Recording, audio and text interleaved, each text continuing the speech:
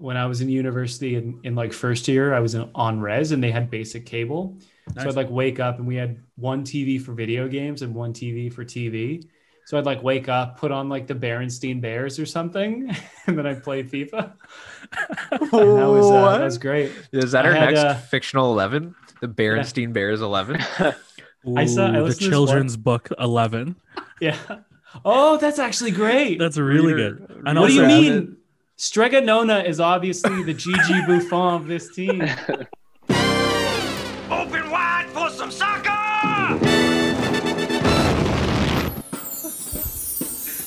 Rainbow Fish. He's gonna pass the ball. He's gonna share it around. I'm going with Arthur up top.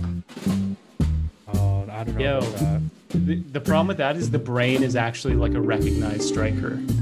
We never said welcome, but that's fine. I don't think we need it. Binky is kind of like a bruiser. Like, Oh, he'd be yeah. tough. Who's the- He'd be tough to handle. Francine was gentle always the giant. athletic one, right? Yeah, Francine's she's the bruiser. She's like the engine of the team, I think. Right. Yeah. Binky is probably. I could see him being a good center back. Muffy owns the team Yeah, definitely. because her dad's a car salesman. Yeah, seriously. This is the richest of them all somehow. That's Who was the one? great. Sue Ellen. Sue Ellen was Oh, like the yeah. nothing character. Like she did nothing. I don't even remember. Yeah. her, Exactly. Which I She- think is proves your point. she had the pigtails, Every right? day. Yeah, pigtails. That's all. Yeah, I don't know what animal she was. Oh, yeah, I know. DW just like DW Goes has to in be on the and- team. she just hacks shins. She Yeah, hacks shins. she's she wants Conte. a raise and she's put in a transfer request. As long as Arthur is on the team, DW is unsatisfied. Exactly. Yeah. DW is not happy. The team walks into Crazy Bus. Crazy Bus. Crazy Bus. Oh my fucking god, That's man. great. All right, fuck it. We're doing a children's book 11. That's actually great. I love it. Children's book. I love the Thank God. contrast. I love the contrast between us dying at Crazy Bus at the same time as Man U wins their game against West Ham to advance to the FA Cup quarterfinals. Who's really good on Mexico right now? I want to say like Lozano. but- Jimenez. Yeah, Irving. Jimenez? Yeah. Irving. Yeah, although he's hurt. Yeah, Irving. Are Irving Lozano and Chucky Lozano the same person? Yeah, hurt. Yeah, that's his Okay. nickname. Because I think. there's this one guy on our site that writes MLS for MLS and for Liga MX. Yeah, But he also tweets out all the time, and he always refers to Lozano. But depending on who he's catering to, he writes Irving or Chucky. Oh. I'm always so confused. that's amazing. Yeah, I think they're the same guy. He's on Napoli. Is he still on Napoli? Think so. He was huge in. Is it the World Cup? Yeah. What were we he talking was- about? Irving Lozano? Lozano. True. There's always like those guys who do really well in the World Cup and then everyone hypes up and then they go to a big club and then they disappoint. Like those hype guys. Mhm. You always get one like big Never World Cup heard of. signing. Never heard of him. Even James was one. Like Yeah. not that he was a failure at Madrid, but that was like such a Arshavin. World Cup. Arshavin is Yes. the one for me. Oh, Arshavin. yeah. That was yeah. Euros, right? He did Yeah. great there. Arsenal picked him up and just never really. He did. Are- He did at that 4-goal game. That was pretty impressive. But that was Oh, was that right. against Man U or was that Liverpool? I don't remember it being against United, but could be wrong. Let's Google it. You're gonna cut most of this anyway, No, right? mm, Really? Is this the show? this is a good chat. This is a good I mean, topic. Who yeah, are but your you're favorite? Who are your favorite overhyped international tournament stars that went on to have less than stellar club careers? You know who was like that, but never really, no one bought into it, mostly because of his position, was Guillermo Ochoa. Hmm. Was Yeah, the awesome. keeper. Yeah. In, what was that, 2018? No, I think Can't it have was been 2018, I think it was 2014. 2014. Yeah. 14. It'd be 2014 World Cup. He was like, honestly, like you'd think he was the greatest goalkeeper in the world. But yeah, I think it was just because he was a goalkeeper, and he was already a backup at Malaga, I think, at the time, or whatever Yeah. team he was at. That Mexico team. Like Or I he always might have cheer for moved to Mexico. Malaga after. I don't. Yeah, he's at America now, Club America now. Oh, And I know because I that's- always play Club America on FIFA squads. just to chime in that Arshavin scored 4 against Liverpool. you know who else scored 4 against Liverpool? Manchester City. Did you guys watch that game this weekend? The biggest game of the weekend? Yep. The one time I had to like force myself to support Liverpool, they go out and do this. It's like any other time I'd be like, this is great. Love watching them completely implode, but couldn't even take the pleasure in it. It was so, and then, go and watch Brady win the Super Bowl. So it's just not a great day overall. Conlon says that he forced himself to support Liverpool during that time, but I'm pretty sure last season, Conlon did not miss a single Liverpool game. He watched Liverpool as religiously as he watched Manchester Well, because I was United last hoping they season. would lose every single match. I was like, all right, this is going to be the match. They're going to lose. Burnley's going to shithouse it or something. And it never really happened, unfortunately. I mean, to be fair, last season's Liverpool was amazing to watch. Mm-hmm. Until they won. And then they went into party mode, but fair enough. But back to your point, I don't know about you guys. Conlon said I didn't catch it. I caught it at the best time when it was 0-0, and I thought fuck all was happening during that game. And then Manchester City just exploded off of what they're capable, I guess. Yeah, I don't know, man. Liverpool look bad. Like they just don't look concerning. Like at the moment, they look bad. Yeah, and we all thought they were back. Remember when we were like, oh, they seem to solve their lack of center backs, and all those issues, and they were back, and then all of a sudden now they're 10 points back of Man City. Did Davies or the Schalke guy, the Turkish kid, did either of them play? No. Who actually started at center back for them? I'm pretty sure it was still Fabinho and Henderson, no? It speaks to their quality that match that I didn't even know who was at center back for them. Yeah. Because like they didn't really not that the center backs are creating anything, but nothing really happened. And then when something did happen, it was just them getting scored on. Yeah. I mean, when you two of those are Allison's fault. I was going to say that. Still, it was Henderson and Fabinho. And it didn't really matter who was at center back, I would think, because Allison, like what Colin said, to go Colin's point, Allison made glaring, horrendous mistakes. Just inexplicable errors, honestly. That made no sense. This isn't Karius we're talking about. It's Allison we're talking about. Maybe the best keeper in the league. Maybe he's not the best keeper in the league. Well, I mean, how do we measure the best keeper? Not to go too far down this rabbit hole, but I mean, it's not De Gea. Sorry. I mean, it's got to be the most expensive keeper in the league now. Sure, let's go with that logic. Isn't it? The best. Isn't it the Southampton McCarthy? The guy who just shipped 9 goals. I know they weren't his fault. Maybe not but him. like, Okay. All right. Is it Emiliano Martinez? Could be. Leno's not bad. I mean, as much as Arsenal has been kind of up and down, mostly down, like he's always been pretty solid for them. I feel like Martinez at Aston Villa has stopped the most shots out of anyone this season. He's been fantastic this year. Yeah. But are we saying like who's having the best year, or who do we think is still like the best keeper? If you were a top team, who's a keeper you'd want at the top team? If you're a top team, which keeper in the league do you want? But there's different things for like a top club keeper and a mid-table to bottom club keeper, because someone like Carl Darlow has done like well for Newcastle, but he's going to be terrible in a top team, because at a top team, you need like really good concentration. You need to be able to like turn it on to make the one save from that one shot the other team gets, and then you pull out a 1-0 win. And doesn't the EPL ask so much out of their goalkeepers now? Like we have to play the ball at the back and distribute it so well and be remember when we're like, oh man, like look at Bayern's keeper Neuer. Thank you. Remember back when like Neuer rose to promise, we're like, oh, what a fucking sweeper keeper. Like what a combination of skills he has. And now everyone just wants that. Yeah, and it's almost like teams are treating a keeper like an outfield player. Yeah, exactly. And that's, I think, what led to Allison's, whoever was doing color on the game, I can't remember. Was it Gary Neville? I can't remember. I don't think it was. Anyway, whoever, he made a good point that and said that it's almost, if Alisson would have just kicked those two mistakes he made, if he would have just huffed it up, the field, like a normal goalkeeper who isn't me is supposed to be able to do, then they would have been fine, and those wouldn't have, those goals wouldn't have happened. But because of this new style and this, this passing and build up play and all that, it's like frowned upon to just kick it as far as you can, right? But it's kind of ironic in that way.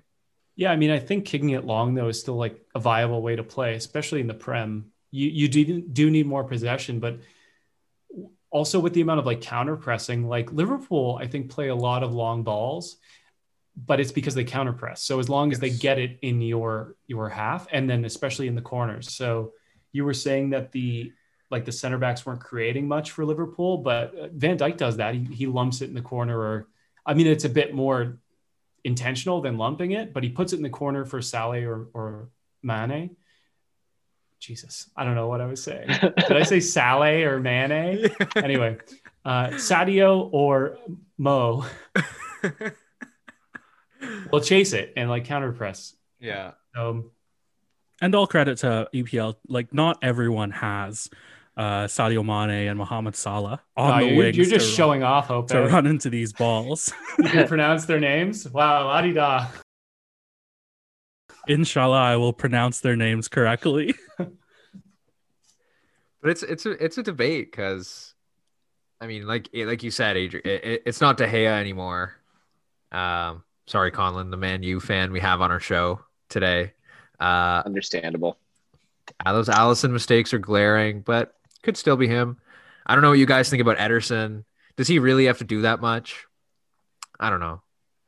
Vicente Guaita on Palace is kind of another one in the mold of Adrian said, where it seems like every game he makes 2 or 3 really, really big saves that maybe make it seem like he's better than he is. But again, it's keepers on those mid-table, bottom-table clubs are definitely way more exposed. So it's hard to know. It's hard to tell. It really is. Yeah, like for a long time, I remember back when Swansea was last in the Premier League, it was Fabianski as their keeper, and he would always be, top of the charts for most amount of saves in each season. And I think he's shown that he is one of, I'd say, the definitely top half keepers in the Premier League. But you would never say like, oh, is he the best keeper in the league, or is he just, he's very busy and he's a very good shot stopper. But there were never, after he left Arsenal, there were never really any shots of him going back to like a top 6 team or anything. There were a couple years where I think this said more about United than anything, where De Gea was either first or second in amount of saves made. But I think it's just obviously should never be the case at a team like United, but that is when you could say, oh, he is the best keeper in the league, which obviously maybe not the case in the last couple of years. But if I could just jump in, because I'm just looking at a fun little stat. We're just talking about like Alisson and Ederson. Ederson. Eder's the Portuguese striker, isn't he? Yeah. Euro winning. And the Italian striker too. And yeah, you're right. There's 2 of them. We're just I talking dare about, say there's 2 of them. And now people from East London say header. Come on, you fucking mug. Head the fucking ball. That's going to go in. Sorry. I was just looking at this stat of pass completion on passes for over 40 yards from goalkeepers. And Alisson and Ederson aren't even in the top 3. Now they're in the top 5. But the top 3 number is Messi from Leeds. Oh, wow. Yeah. Rui Patricio. And number 1, our Lord and Savior, Eduard Mendy. Wow. Yeah, who completes 52% of his passes over 40 yards. And yeah, just to hurt our hearts a little bit, Meslier was born in 2000. Yeah. Oh my God. Really? I mean, he looks like he was born in 2000. Yeah, he's such a skinny kid. Wow. No other keeper in the top 10 is born after 1994. Really? And then there's just this 20-year-old kid tearing it up. That's amazing. I mean, good for him. Goalkeeper's a Seriously. position that I always think of as like, you got to have that old man who's grizzled and has seen the shots flying Yeah. over his head, screams at night because he Seriously. can picture the shots going Like over his head. Brad Friedel. Yeah. Yeah, that's Brad like the picture Guzan. of Brad Friedel. Man, that's the same thing in hockey too, though, where for some reason teams are like, oh, we'll sign a 39-year-old Henrik Lundqvist. And while we have this like 22-year-old amazing future stars waiting in the wings, it doesn't make sense. Hand over the reins. Seriously. It's called know? seniority and pecking order. Speaking of seniority, did you guys watch the Super Bowl? Did you guys watch Tom Brady win yet another championship? I know this is a soccer podcast, but there's a specific reason why I bring this up. We are a football podcast. It's true. It's true. So I have two observations from the Super Bowl that I wanted to bring onto the show as Adrian left. Clearly, he doesn't care about this topic. Clearly, he is done with the show. He is gone. But anyways, Conlon and Hope. Did you guys watch the game? Just first of all, what did you guys think? I mean, it's If kind of a dud of a game in the end, Yeah. I guess. For not really having any attachment to either team, you'd expect you'd hope for a good game, and it definitely wasn't that. But I mean, I was just thinking to myself, like, yeah, I was the same way. I was chatting with Colin during the game about like, I do not care about which one of these teams wins the Super Bowl. But I mean, like, as just a fan of sports and of athletics, like there's a ton of storylines that are super fun in there. Like Patrick Mahomes, for all the criticism and his Kermit the Frog voice, like even though he was running for his life for 60 minutes, the kid throws amazing passes. If only someone could get on the end of them, but the kid's amazing. But like for me, what was super fun is like I'm not a huge football fan, so I don't really care about like the Tom Brady hate or love, but I kind of love that he's like 43 years old. Yeah, he goes up against this quarterback who's supposed to be the next star in the league. He's on the cover of Madden, and he's like, "Hold up, young blood, I'm not dead yet. Like this is still mine, by the way. Yeah, come back next year. Like it's okay. Just hold this real quick. This is mine for now, and when I'm done, you can have it." You know what I mean? Like it's like the guy's amazing. For whatever you feel about him and his open mouth kissing of his kids. Oh, the guy can play.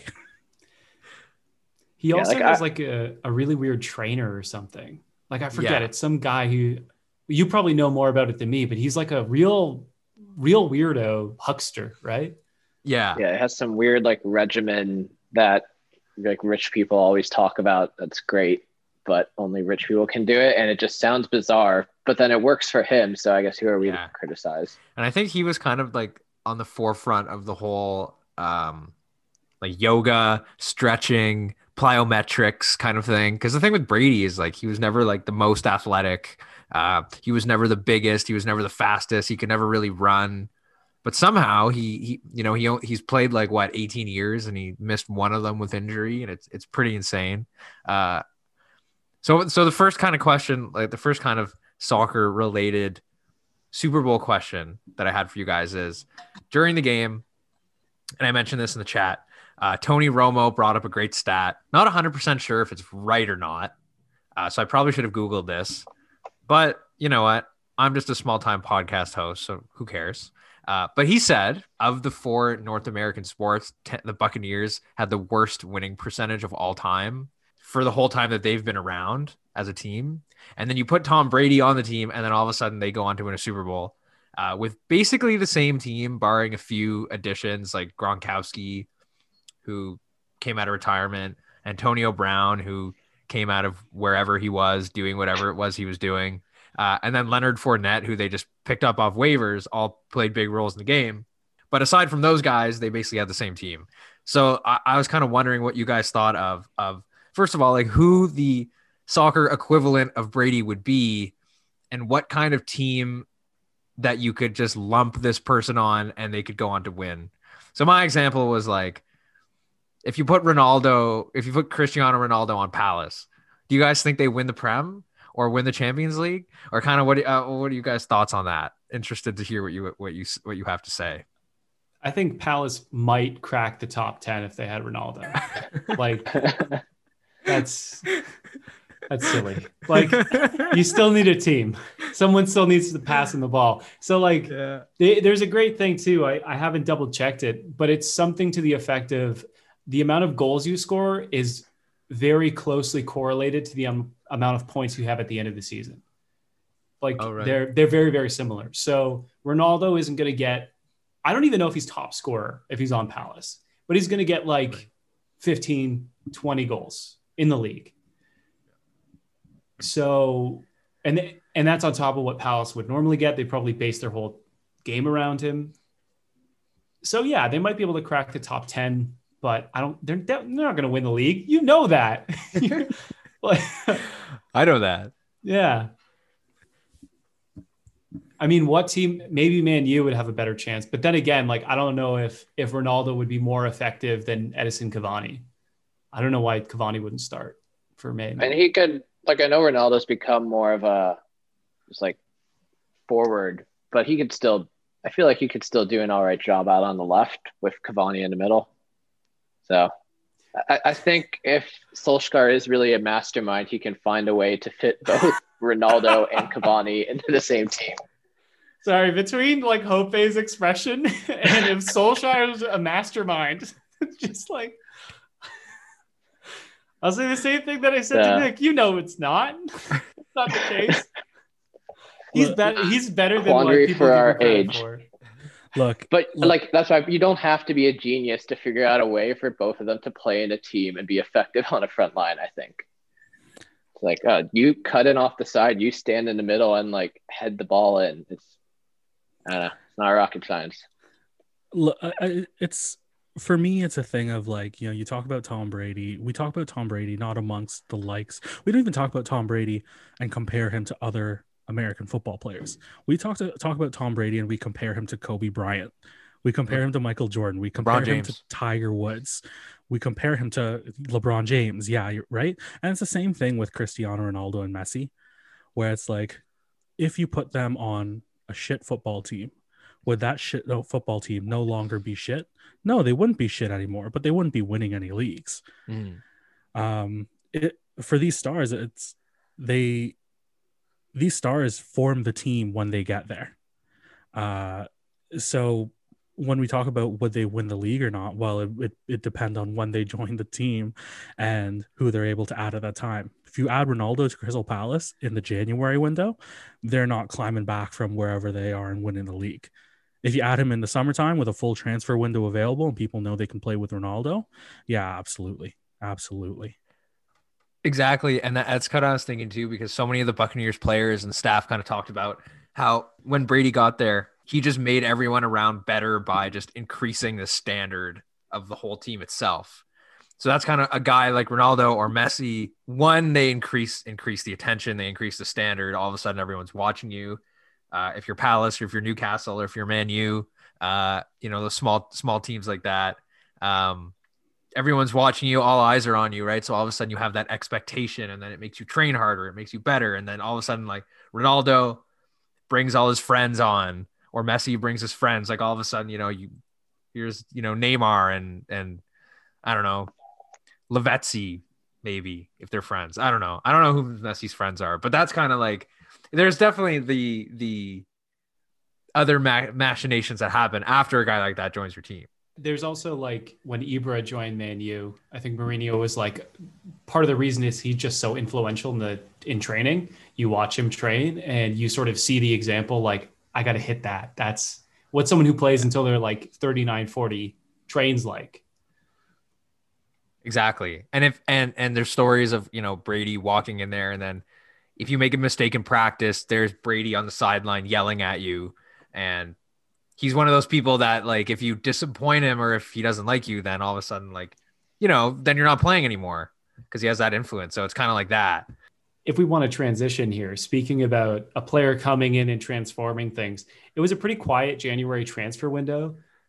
Do we want to just go over some of the notable transfers that did happen?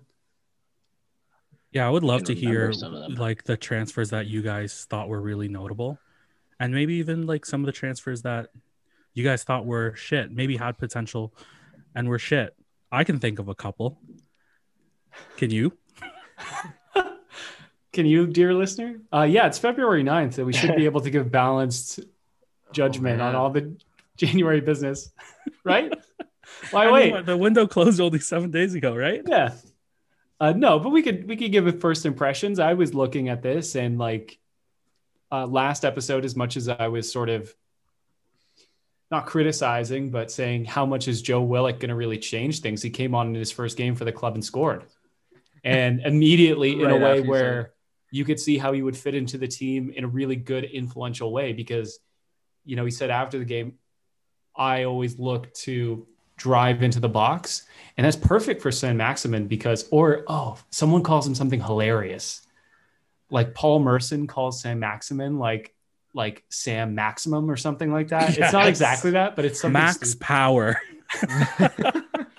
Yeah. But anyway, Saint-Maximin, like he drives into the box. He doesn't really cross from wide. He kind of drives into the box, beats a few players, and then looks for someone. And Joe Willock looks like he can be that person. And then you have Jesse Lingard scoring 2 goals in his first 2 games for West Ham. So there have been some people who have made like instant impacts. My dad watches a lot of Swansea. Like he was a supporter of them when they were in the Premier League, and now they're obviously back in the Championship. But they got Connor Hurahan on loan from Aston Villa, and he scored something like, he's not even really in there to score that much, but he scored like 3 goals in 3 games. He just absolutely runs the midfield, gets the ball, gets it immediately to another player. And this is a team that has, I think, the best defense in the entire football league, but they just couldn't score. That's why they're not winning the league right now. They're right up there, but that's why I can't pull away. And now he comes in and he just makes such a big difference in calmness and passing the ball. And I think Villa wanted to keep him, but he just, wasn't starting. But at the Championship level, he's just exceeding expectations already and adding stuff he's maybe not even expected to add. I had a smaller one that's kind of a bit off the board that I liked, but I'm happy to see that Takumi Minamino got out of Liverpool and went over to Southampton. Just because, like in the few appearances he made for Liverpool, not that he did much, but he was an exciting player coming over, and never really got his chance, which makes sense. I mean, Liverpool has so many attacking options, right? And you kind of get buried a little bit, and it's nice to see him, come in to a team like Southampton where he can start, he can play every day, and make an impact on the team. And that's probably my favorite one. And then he scored a screamer, didn't he, in his first game against Newcastle. He scored. No, it's a really nice goal. Yeah, and it's like that kind of thing that, like, it's kind of like those. I wish Palace would pick up players like that more often. But I mean, they got Mateta, who didn't really, that was their big signing, and he hasn't really done much yet. I think he's played once, so can't really judge. I was interested to see, I think his name is Maya or maybe Maha. I don't know. Oh, Josh Maja. Maja. Oh, okay. Geez. From Sunderland. Yeah. So he went from Sunderland to Bordeaux. Yeah. And now he's at Fulham. He was in the Sunderland Till I Die. Yeah. Yeah. So I'm interested. I remember my dad, who's a Sunderland fan, was really like, why would you go to France? And I was like, well, he doesn't want to be in League One. Yeah, and I remember watching Sunderland Till I Died. Didn't he? Like, Bordeaux offered them £1 million, I think, for him, and it was like Sunderland was in such a dire financial state that it was like they couldn't refuse that, even though he was like their best player by a long shot. He just losing to Bordeaux. It's so weird. I mean, could you imagine? Like, now I don't know much about Bordeaux. And I don't know much about Sunderland. But could you imagine someone being like, hey, like, I want to play in France, in Bordeaux, where, it's a little bit of a different culture than Sunderland. And, you just have the opportunity for different football and you're not playing in League One anymore. I mean, like, yeah, you got to take your opportunities. Seriously. That's the best thing that English players are doing for themselves now, is not buying into the fact that you need to be a homegrown boy. Yeah. Like, it is just purely marketing, and it's predatory by the teams to try and convince these players that your future is only with this club. If you leave, no one else is going to look after you. The only person that's going to look after you is yourself. Like, look at these Chelsea players. Look at Lucas Piazon, who just transferred out of Chelsea this January to, I think, Braga. And we bought him 8 years ago. Yeah. And he came in, and I think he had like 4 goals in a season once, but never really made the team because we kept switching managers and he kept going on loans. And where is he now? I'm sure he made a tidy wage, but like, you can't depend on these clubs, especially these top clubs, to look after you. Yeah, I mean, that's like the case with so many Chelsea players. Atsu, who went to Newcastle, like he had more appearances for Ghana than in the Premier League for a long time. And yeah, I think that's another thing from this transfer window that was nice to see is kind of who just left. Like, it was nice to see Ozil finally leave. Yeah. Because now he can seriously. Play games. He can play games in Turkey and have a good time. It sucks that Gunnar Soros didn't take him up on his offer to pay his wage and keep Gunnar Soros there. Because honestly, if you're Ozil, you may as well. You make like what? You could pay. Seriously. You could pay his yearly salary in a week. Not Handily. probably Handily. maybe like Several it might times even over. Yeah, and it might even be a game. Like, some of these guys earn so much that one game. Like, some of these guys make more money in a game than I do in a year. It's very upsetting. I don't want to talk about this or think about that.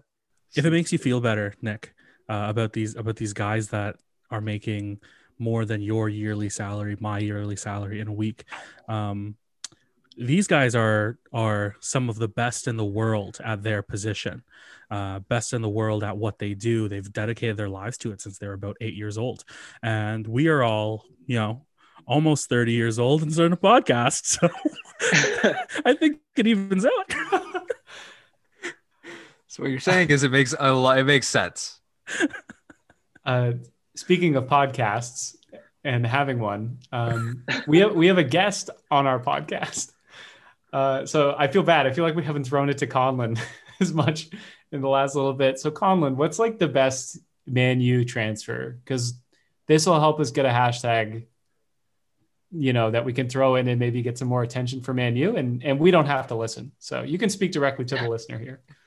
Sounds good. Are we talking just for this season? Because obviously if you move back to January of last year, it's a pretty clear answer. Conlon's just breaking the rules. He's like, can we go back in the entire history of Manchester Wayne Rooney, United? Eric Cantona was good. I mean, we bought Cantona for £1.4 million. Can you believe it? Not a bad deal. No, I think out of this season, I mean, there haven't been a lot of signings. There are a couple young right wingers we got more for the future, but it's been Cavani mostly, although you could make an argument for Telish. Not because of anything he's specifically done, but just because it's made Luke Shaw realize, like, oh shit, I have to actually play like great every game, because he's been fantastic for United, especially over the last several months. They're kind of rotating to start, and then Shaw's just been playing almost every important game, and that's just having that competition in there. Like Shaw, I think had the most amount of created the most opportunities out of any fullback in the league this season. So he's been great going forward, and he's been good defensively. He's always had good runs of form, but this is definitely the most extended one. He is still injury prone, so I'm worried about that. But as far as a player actually making the impact themselves, I mean, it's Cavani. He's come in, his work rate, his goals, just giving a different option. Like, I don't want to get into Martial's situation that much just because it's upsetting. But I was literally going to ask you about that. I've been a big fan of him for a while, and I thought after last season, he finally got his starting role at the number 9 position. This is what he's wanted, and he delivered for the most part. That's 17 goals in the league, was the leading scorer in all comps for the team. I can't remember how many goals, and that was without taking penalties. And his hold-up play, his movement, his finishing was good. And then this year it's just, evaporated. But even if he was in better form, just having Cavani as that experience, like we talked about with Ibra, so similar to that, he brings you the experience, but he also just, even Martial at his best, he's not, busting a gut to get back or win the ball or always making runs. Like some games he will maybe put in a bit more effort, but that's not that's not something that's really in his locker that much. And Cavani just gives you that other option. I know when he was bought, a lot of people were saying this is a panic buy. It's like probably, but as long as you're not giving him Sanchez wages, there wasn't really a downside. And it's like, okay, if he didn't perform, you're paying him a little bit less than some of the highest paid guys on the team anyways. But I think he's been great this season. But I mean, outside of that, the only other signings you've had are Van de Beek and Diallo and Palestri on the right wing, neither of whom's actually played for the senior team yet. And I think Palestri went out on loan. Like, obviously, Van de Beek's barely played. Started today, but just to touch on him real quick, it's a weird because every time he plays, he looks good. You know, he has good ball retention. He'll find open players, but he's just not having an impact. Like, he'll make a pass, but it's not a pass that is going to tear open the defense. Partly that's due to maybe other players not rotating or rotating around him or getting into positions, but he's just not. You just look at how much more dynamic the team looks when Bruno comes in. So it's tough to say. Like, he hasn't really done anything wrong, and it's also tough to not play for weeks and then come in and be asked to like run the team essentially. But yeah, there's just like no sort of excitement or like definement to his play style. Can I ask one more Man U related question before we go to predictions? We'll see what the question is, I guess. Yeah. So going back to the Super Bowl, I wanted to ask your opinion on the fact that the Buccaneers and United have the same ownership, the Glazers, and the Glazers brought a championship to Tampa Bay before they brought one to Manchester. So how does our biggest Man U fan feel about this? I mean, I won't pretend to know like all the details about their sort of leveraged buyout, and I know the fact they use all this debt. They do invest money in the team, maybe not always when they should and not always wisely, but I mean, they're not the ones choosing the players. So I don't know if you can put it all on them. But yeah, I don't really know the details about why it's horrible. I just know it's not good, if that makes any sense. The one interesting thing, what's his face? One of the fucking Glazers. They all look the same. One of the things people? Like, I remember they used to go to games and like they would all have like these bald heads with like a little rat tail. And it's like, what? Why is this a good look? Like they looked just so gross. I don't know what exactly you mean, but I have the best picture in my mind about this. It's so evocative. It couldn't have been a true rat tail. Why am I picturing Mr. Ratburn? It wasn't far off. They sound to me like some sort of weird, like Mad Max society, like of bald men with rat tails.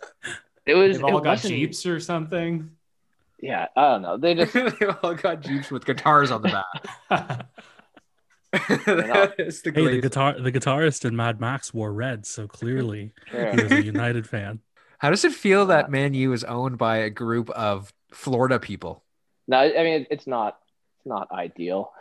I do think, just sort of without getting into the good or bad about them, the one interesting thing the guy said at the end of the game was, we wanted to win a championship, so we just went out and got the guy who'd won several championships. And kind of going back into what you were saying before, you're saying, who's a player that could come in?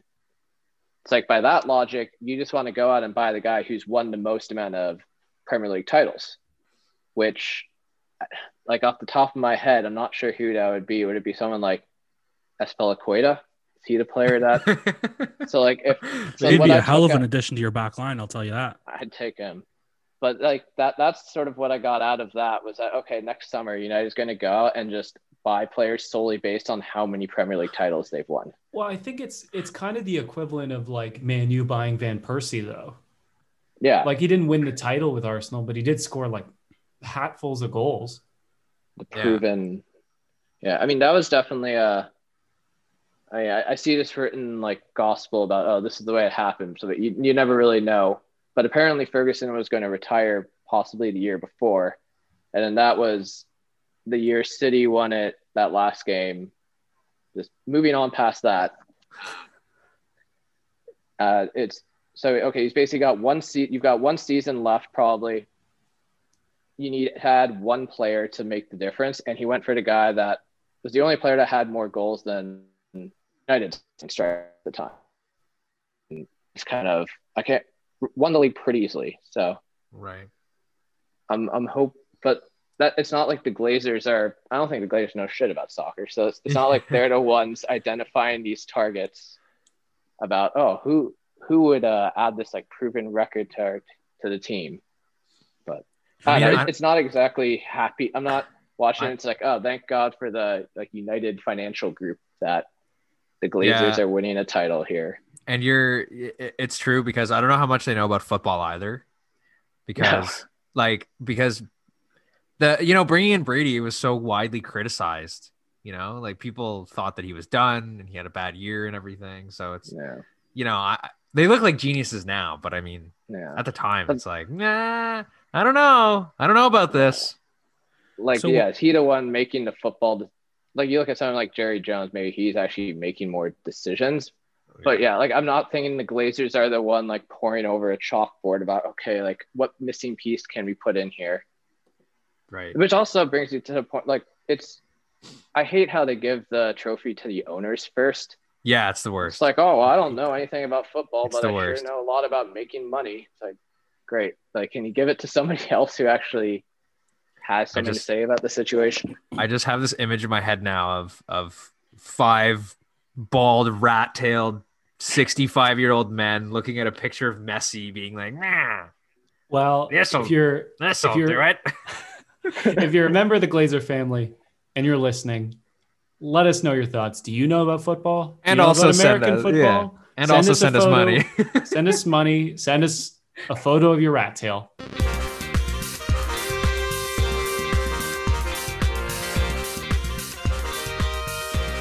Oh, sorry, guys. Hold on a second. Sorry. I just got an email from the Glazers. And they're saying they heard what we were saying, and they said, "Screw you, Conlon. We're going to sell Martial in the summer." So Don't worry, straight from Tom the Glazers. Brady is coming to Manchester. Oh man, that was great. You sold that really well. Well, I went was to like- theater school for 4 years. You sold You that got to very cut that well. because I'm so shit on the podcast. People can't know. Man, but a podcast isn't acting. Okay? Yeah, I That's know, one but thing you need to know. my speech should be. I can't even say Sally and Manu. But that's not. Why did I just gotta- spend so much time in 2010 lying on the floor if it wasn't being able to pronounce last names? You just need to play a character on this show. That's it. You need to That's a do. scary transition. What do you Yeah, think, you need to play a Hamlet? character. I can't speak. There is a I'm sword in my fine. sternum. Okay, welcome back. We're here with predictions. I'm super psyched about this one. I spent like 4 hours today updating some stuff. I know it's an audio medium, but I'm going to share a screen and just get you guys to react to this. This is what I did for about 2 or 2.5 hours. I made us a proper table. So you can see here, Yes. we have to decide like what our tiebreakers are. But now I've got like, oh crap. Okay, here we go. We got points, you got ranks, we got how many weeks you participated in, how many weeks you won. PPW, which is points per week average. So you can see Conlon, who is our number 1 ranked, he's got 5.2. But Adian, his average per week is actually 5.25. Thank He's God only I have participating Adian's 4 weeks. punctuality to give me the lead here. Yeah. And we have I- different numbers of predictions. Sorry, I'll keep going because we have different numbers of predictions based on what week you missed, what games got canceled that week's. That random time when I thought the Carling Cup final was in January. And also there's been a couple special ones that I haven't been able to participate in. So I've done every week, but I've done 2 less than the 3 of you. We have the PP. So you can see that that's points per prediction. So that's like points divided by total prediction. So you can see that Conlon has the biggest PP. Adian's PP is about the same size. Guys, my mom listened to an episode and she was like, "You swear so much." Aw. Just infantile humor. Hi, But Sharon. Anyway, so there's a whole bunch of stuff I throw in here. Some interesting statistics, and then we can actually get into it. The most correct results is Nick, who is ranked 4th out of 7. Hey, Nick has correctly predicted 19 games, but only one of those was a perfect prediction. oh wow. So he's only got like 21 points. Me and Conlon both have 4 perfect predictions, but he's got 2 more correct results. Wow. And you have your highest week total. No one's got more than 8 out of a possible 30 points. But I mean, 30 points, you get 10 perfect results. You're not going to. Adrian, Yeah. before you launch into this, can I just say, one, I love this. This is amazing. Thank you so much for doing this. I'm a big fan of the analytics. I love how you baked in a system, a points percentage system in case our predictions get postponed or in case you accidentally pick a game that's happening in 2024, which might happen. So this is great. Also, we want to welcome to Conlon to the prediction roundtable, the prediction segment, because this is the first time on a show where we do this. So welcome, Conlon. This is the best part of the show, and glad to have you aboard. All right, that's my piece. I'm going to put my hand down. Okay, perfect. And Conlon, you've also been ahead since like week 1. So it's good to finally have you here. We've never had the leader on. This is crazy. Yeah. And I won't be there for long. I cooked you one up special for this week because, like I said, I was on my computer for like 4 hours this morning. The other like hour and a half was getting these predictions because all of our 7 random predictions are rivalries from around the world, mostly Europe, but from around the world. And let's jump into them. The first one is the Basel Zurich rivalry. That's obviously in Switzerland, and Zurich is hosting Basel. And for this time, we're just going to go every time Hope, Nick, Conlon, me. So Hope, start us off. Basel? 2-0. Am I next? Yeah, jump in. Okay, I'm gonna go with Basel. And now that you told me, I'm gonna put a little bit more thought into my score predictions because I've the most right ones, but my score prediction is bad. So I'm also gonna go 2-0. I got to say that's really poor sportsmanship based on the amount of thinking that's expected during this round. Conlon. 2-1 Basel. Ooh, very nice. I'm going to go 1-3 Basel. Not brave enough to go against the grain here. So now we have El Clasique from Andorra. It's Santa Coloma versus San Julia. I spoke poorly of clubs named after women in a previous podcast. So to my dear Sant Julia, you're just going to draw today. A 0-0. Not even going to score. People who know me might know my dating history with women named Julia. So I am going to take Santa Coloma 4-0. I've known you for like 5 years, and I don't know your dating history with Santa Coloma or with Santa Coloma. I mean, who knows? Girls, plural? Right. I can't believe it. My dating history with Nick women named dates girls. Coloma is way better than that with those named Julia. Let's just put it that with that. Moving on. Yeah, Conlon, Conlon- which one of these teams would you rather take out to dinner? To defend the Julias, 1-0 San Julia. I like the name Sant Julia. I don't know if they speak French or Spanish there. I think it's both. And Dorish. And Dorish. I'm going to give it 1. Oh, that's the same. I'm not going to copy Conlon. I'm going to say 2-0 to San Julia. Okay, we're going back to Cyprus. We've been there a few times. Now we've got AEL hosting Apollon in the Limassol Derby. Ooh. I just want to double back, guys. If it's in Andorra, I'm pretty sure they speak Catalan. Really? I was going to make a joke about them speaking Basque, but I'm pretty sure in Andorra they speak Catalan. I mean, that would make sense. Yeah. Andorra. Pyrenees. AEL. What does AEL stand for? I don't know. I didn't look it up. This took me so long. I was just trying to find something. I felt like I was drowning. I was sifting through. I was so mad. I found 2 university teams in Chile, and they weren't even rivals, and they were playing. Oh, no. Oh, no. Well, to save Adrian from drowning, he can always pray to the great god Apollo, god of the sun. He'll come down and grab Adrian out of his stupor and beat down AEL to a 1-0 win. You know, I'm happy Adrian spends so much time on these predictions, and I'm happy that it causes. Or I'm not happy that it causes him to drown off the coast of Cyprus, but to make him feel like his time has been well spent, I am gonna predict a very exciting 0-0 in this one. And I remember in Troy when Achilles cuts off the head of the god Apollo, and nothing happens to him. So I think the same thing will happen to Apollon this game. It'll be 2-0 AEL. And I don't remember that. So I'm going to put it as a 1-1 draw. So now we're going to the Moravian Derby. This can be a lot of teams. As long as you're in Moravia, it's a Moravian Derby, baby. So it's Zabraviokia Brno versus Fastav Zlin. The first one is spelled really oddly to me, and that's exciting. So they're going to win 3-0. Okay, I'm not even going to touch the first name. And so I'm just going to say that Fastav Zlin is going to get off to a fast start and carry this to a 3-1 victory. Conlon, you're thinking too much. 2-0 Brno. There you go. You got to go with your gut. You're the champion. Oh, it's Brno? I thought it was BMO. Am I losing in the table to a man who can't read? I'm very upset. Hey man, that's just fishing. It can happen to anyone. I'm very upset that I'm behind someone who is illiterate in our table. I'm rattled. Very rattled by this. There you go. I'm going to put It's it not as about education.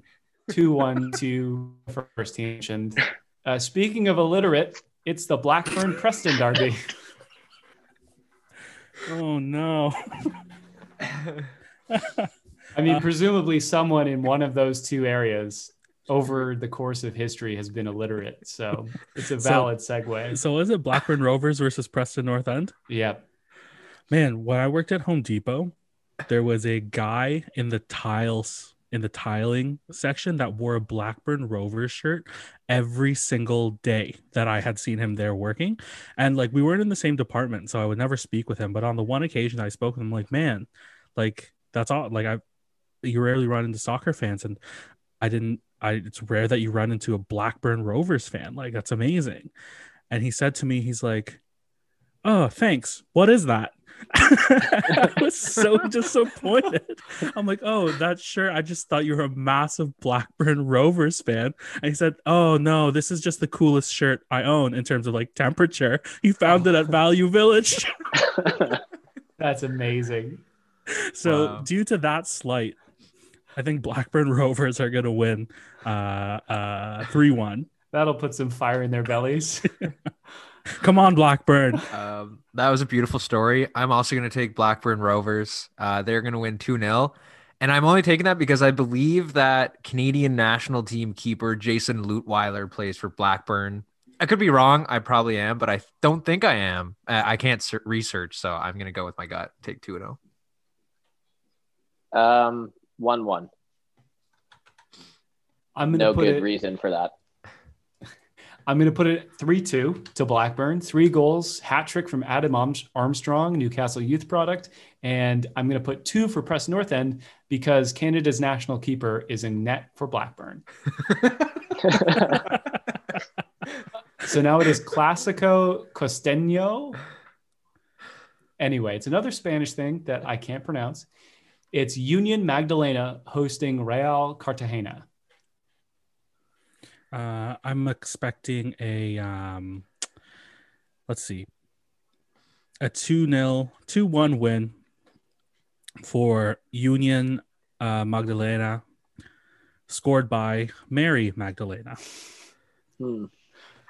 My dating history with women named Magdalena is almost as poor as it is with women named Julia. So I'm going with Real Cartagena, 3-1. Okay, we have a nice romantic score line in favor of Cartagena. Conlon. 2-2. That would be a good game. Cartagena, I've been there. It's a beautiful city. Magdalena is a river, and I think it's gonna wash all over them. Anyway, we'll cut that. No, we will not. I don't know. I feel like Cartagena is probably not that good. So I'm going to say 3-0. I'm going to go big with this one. Oh, man. And the last one, this is called the political derby. And it's Beitar Jerusalem versus Maccabi Haifa. And I realized after the game, it's like the Maccabees, right? Like the tribe of Israel. Yes. Everyone said Exactly. Maccabi. I said Maccabi and everyone followed me. Mugabe, like your roommate? That's not what this is about. Ex-roommate. He's a great guy. It just moved. Because he's not a real Maccabi. Yeah, once I found that out, I was like, I've been calling you the wrong thing for 5 years or whatever. Yeah. So sorry, before I even put my thing in, it's Maccabee? What does that actually mean? Because in the last one, in our last podcast, Richard chimed in and he's like, it's a Jewish thing. So we didn't really get any answer. I think it's the Maccabees, right? It is. That's one of It the is. tribes of Israel. I'm breaking the rules. I think he's making it up. On Wikipedia. Oh, Are you going to God. deduct points? But I'm not researching the game. I just wanted to clarify the meaning of Maccabee. Is that okay? Or Yeah, am fine. I'll allow it. I'll You'll allow it. it. Okay. So it says here, they're a group of Jewish rebel warriors, and they're basically just that. That's my little bit of research that I did. So I guess they just based so we're gonna go, names around that. All right. So since that informs my predictions, I'm going to give Maccabi Haifa a 3-0 win over Beitar Jerusalem because of what's been explained to me. They sound like the Red Star team of their country. I like how that just sat there. Yeah. I think this was a long time ago. I think this was like Roman times, Nick? The All of Maccabees? this?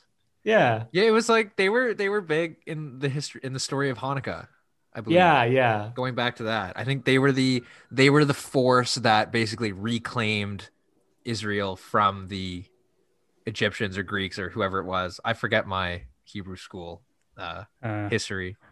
We're gonna go with Maccabi Haifa 2-0, and that's it. 3-1 Maccabee. I love how Conlon is gonna get every single one of these perfect with no bants at all. Straight up to the point. This is why. I know, we're out here making jokes, and Conlon's actually trying to make predictions.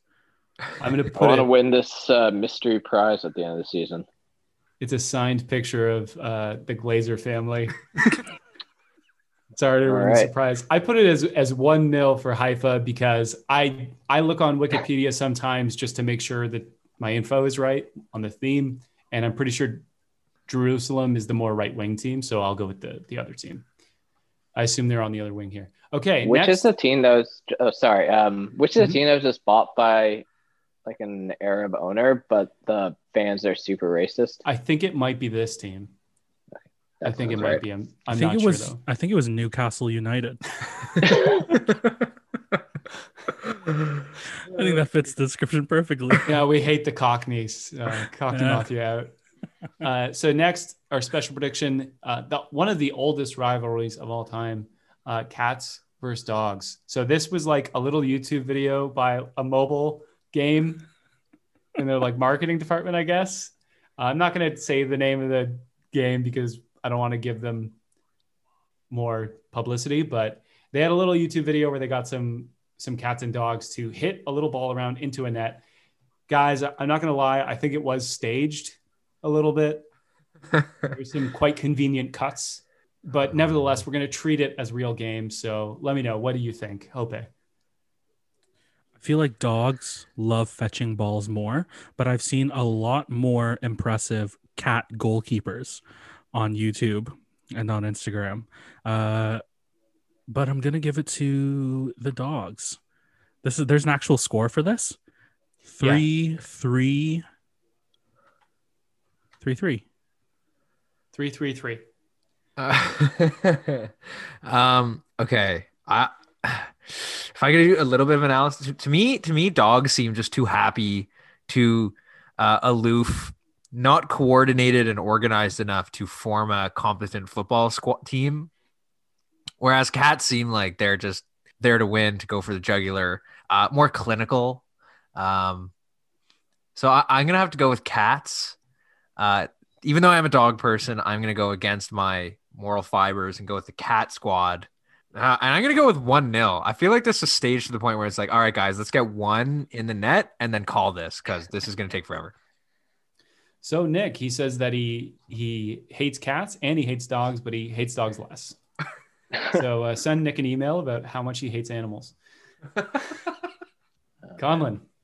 This is tough because I agree with Hope about what he said about cat keepers. But then I'm just saying, like, all these cats are going to be just out there disinterested, individualistic, like not making the runs and not sacrificing for the team. But I just think dogs might be, I love dogs, but they might be too cohesive. So can I? So I'm going to go. Oh, sorry to interrupt you, Conlon. I just think maybe it's fair that I explain the game a little more. It was like a one-on-one situation. Oh, they're not trying to pass. No, it's freaking like 5 cats and 5 dogs or something. No, I it's didn't like get this info. No. You can change yours, but it's one cat and one dog. They're never in the same shot, so I'm pretty sure it's staged. It looks like kind of a long-haired Chihuahua on the one team. It's wearing a lovely blue sweater, and then wearing an orange harness is a Himalayan cat or a Persian cat. I'm not sure which. So there's long-haired white cats, and then like an orange cat as a sub. I really dislike Chihuahuas, so 5-0 cats. Okay, and Conlon's downstairs neighbor has a Chihuahua, just in case. So yappy. He wanted to know why. Interesting logic. Okay, well, let's move into Premiership games. These are all sort of rivalries. We got the hot rivalry between Nick Lasacco and Sean Dyche. So it's Crystal Palace and Burnley. Let's start with Nick on this one. Oh man, I needed Hope's answer. I needed Hope's wrong answer to think about what I was going to say here. Palace was I didn't really get to watch the game against Leeds because I was working. From all accounts, they looked awful, and the little bit I did see, that they didn't look very good.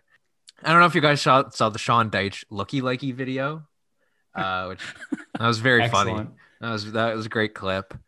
This looky-likey's a loss for Burnley, and I'm gonna go with another 1-0. 1-0 Palace win.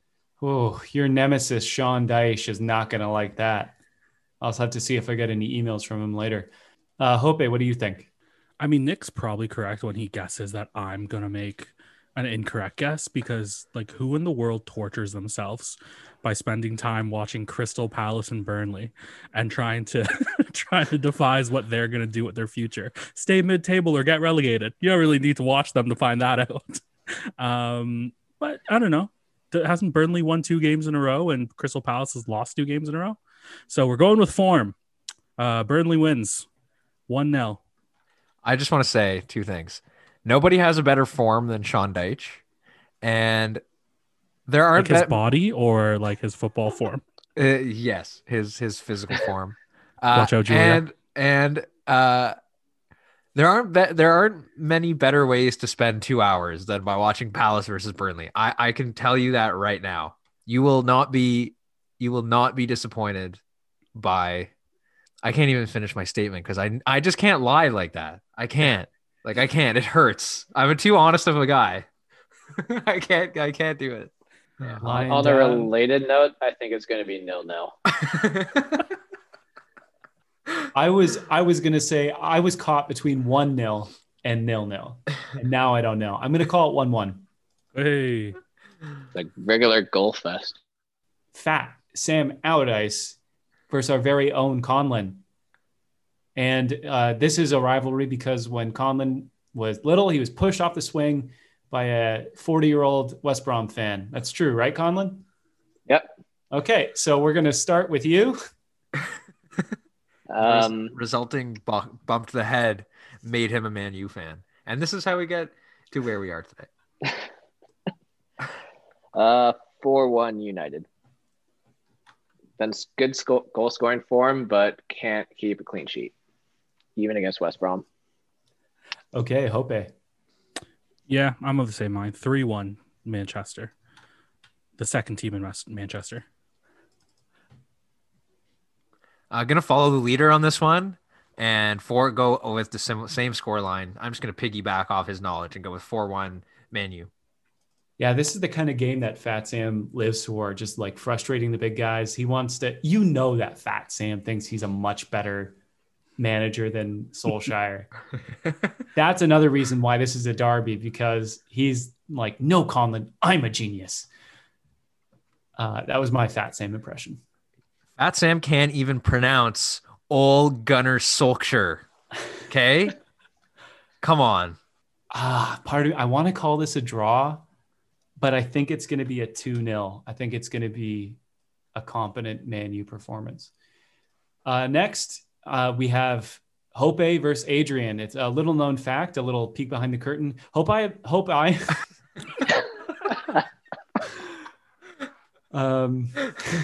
damn it. Hope and I have actually never spoken to each other on this podcast. When we're hosting together alone, we just both say a bunch of stuff and then Nick cuts it together to make it seem like we're talking to each other. So I love how last week it was Hopi and now it's Hopi. This is great. This is what happens when you let white people pronounce names that are slightly weirder than they're used to. Yeah, it's pretty true. Oh God, it's so spicy. What is that? Black pepper?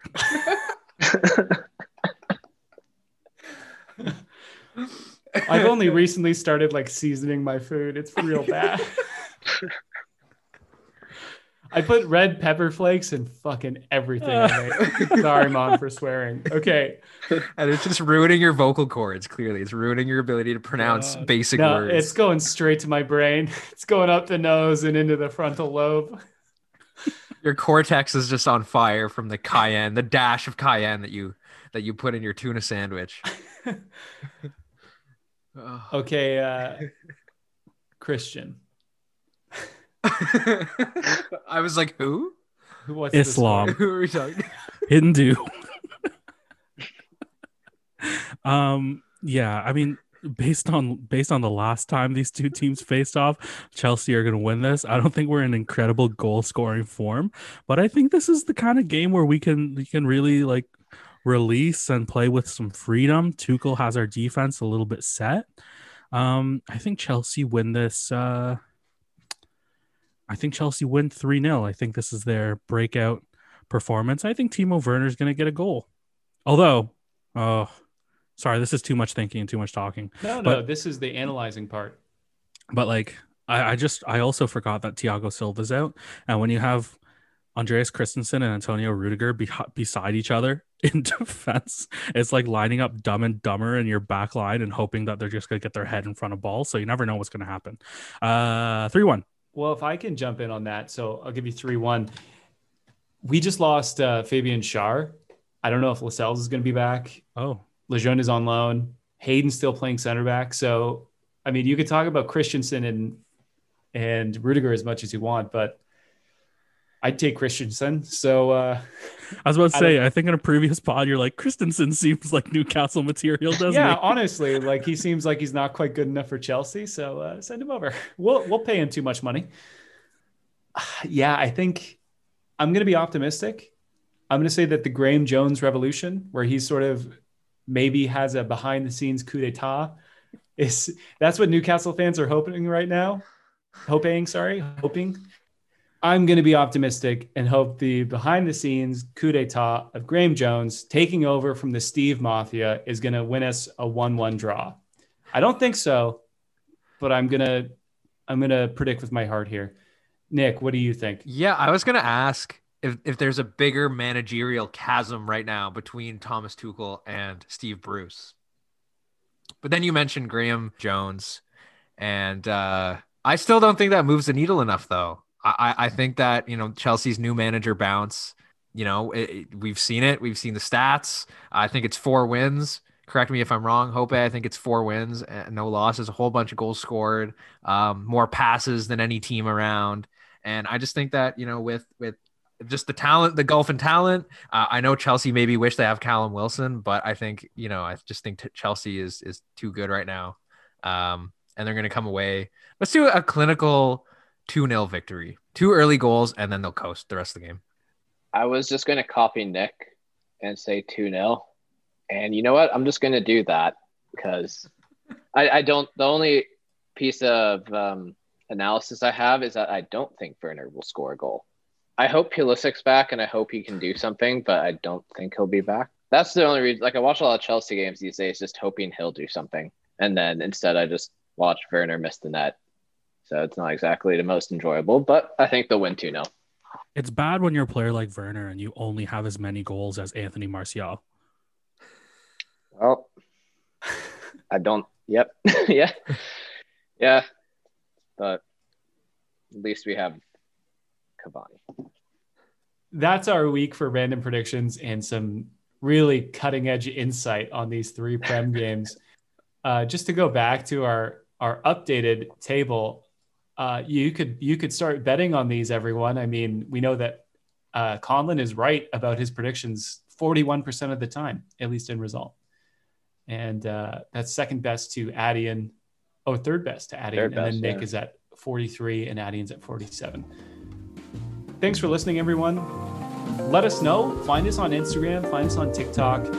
Leave a comment. Please go to Apple Podcasts, like and subscribe. You can find us on Spotify, Podbean, and your heart. You can find us in there. I hope we're in there.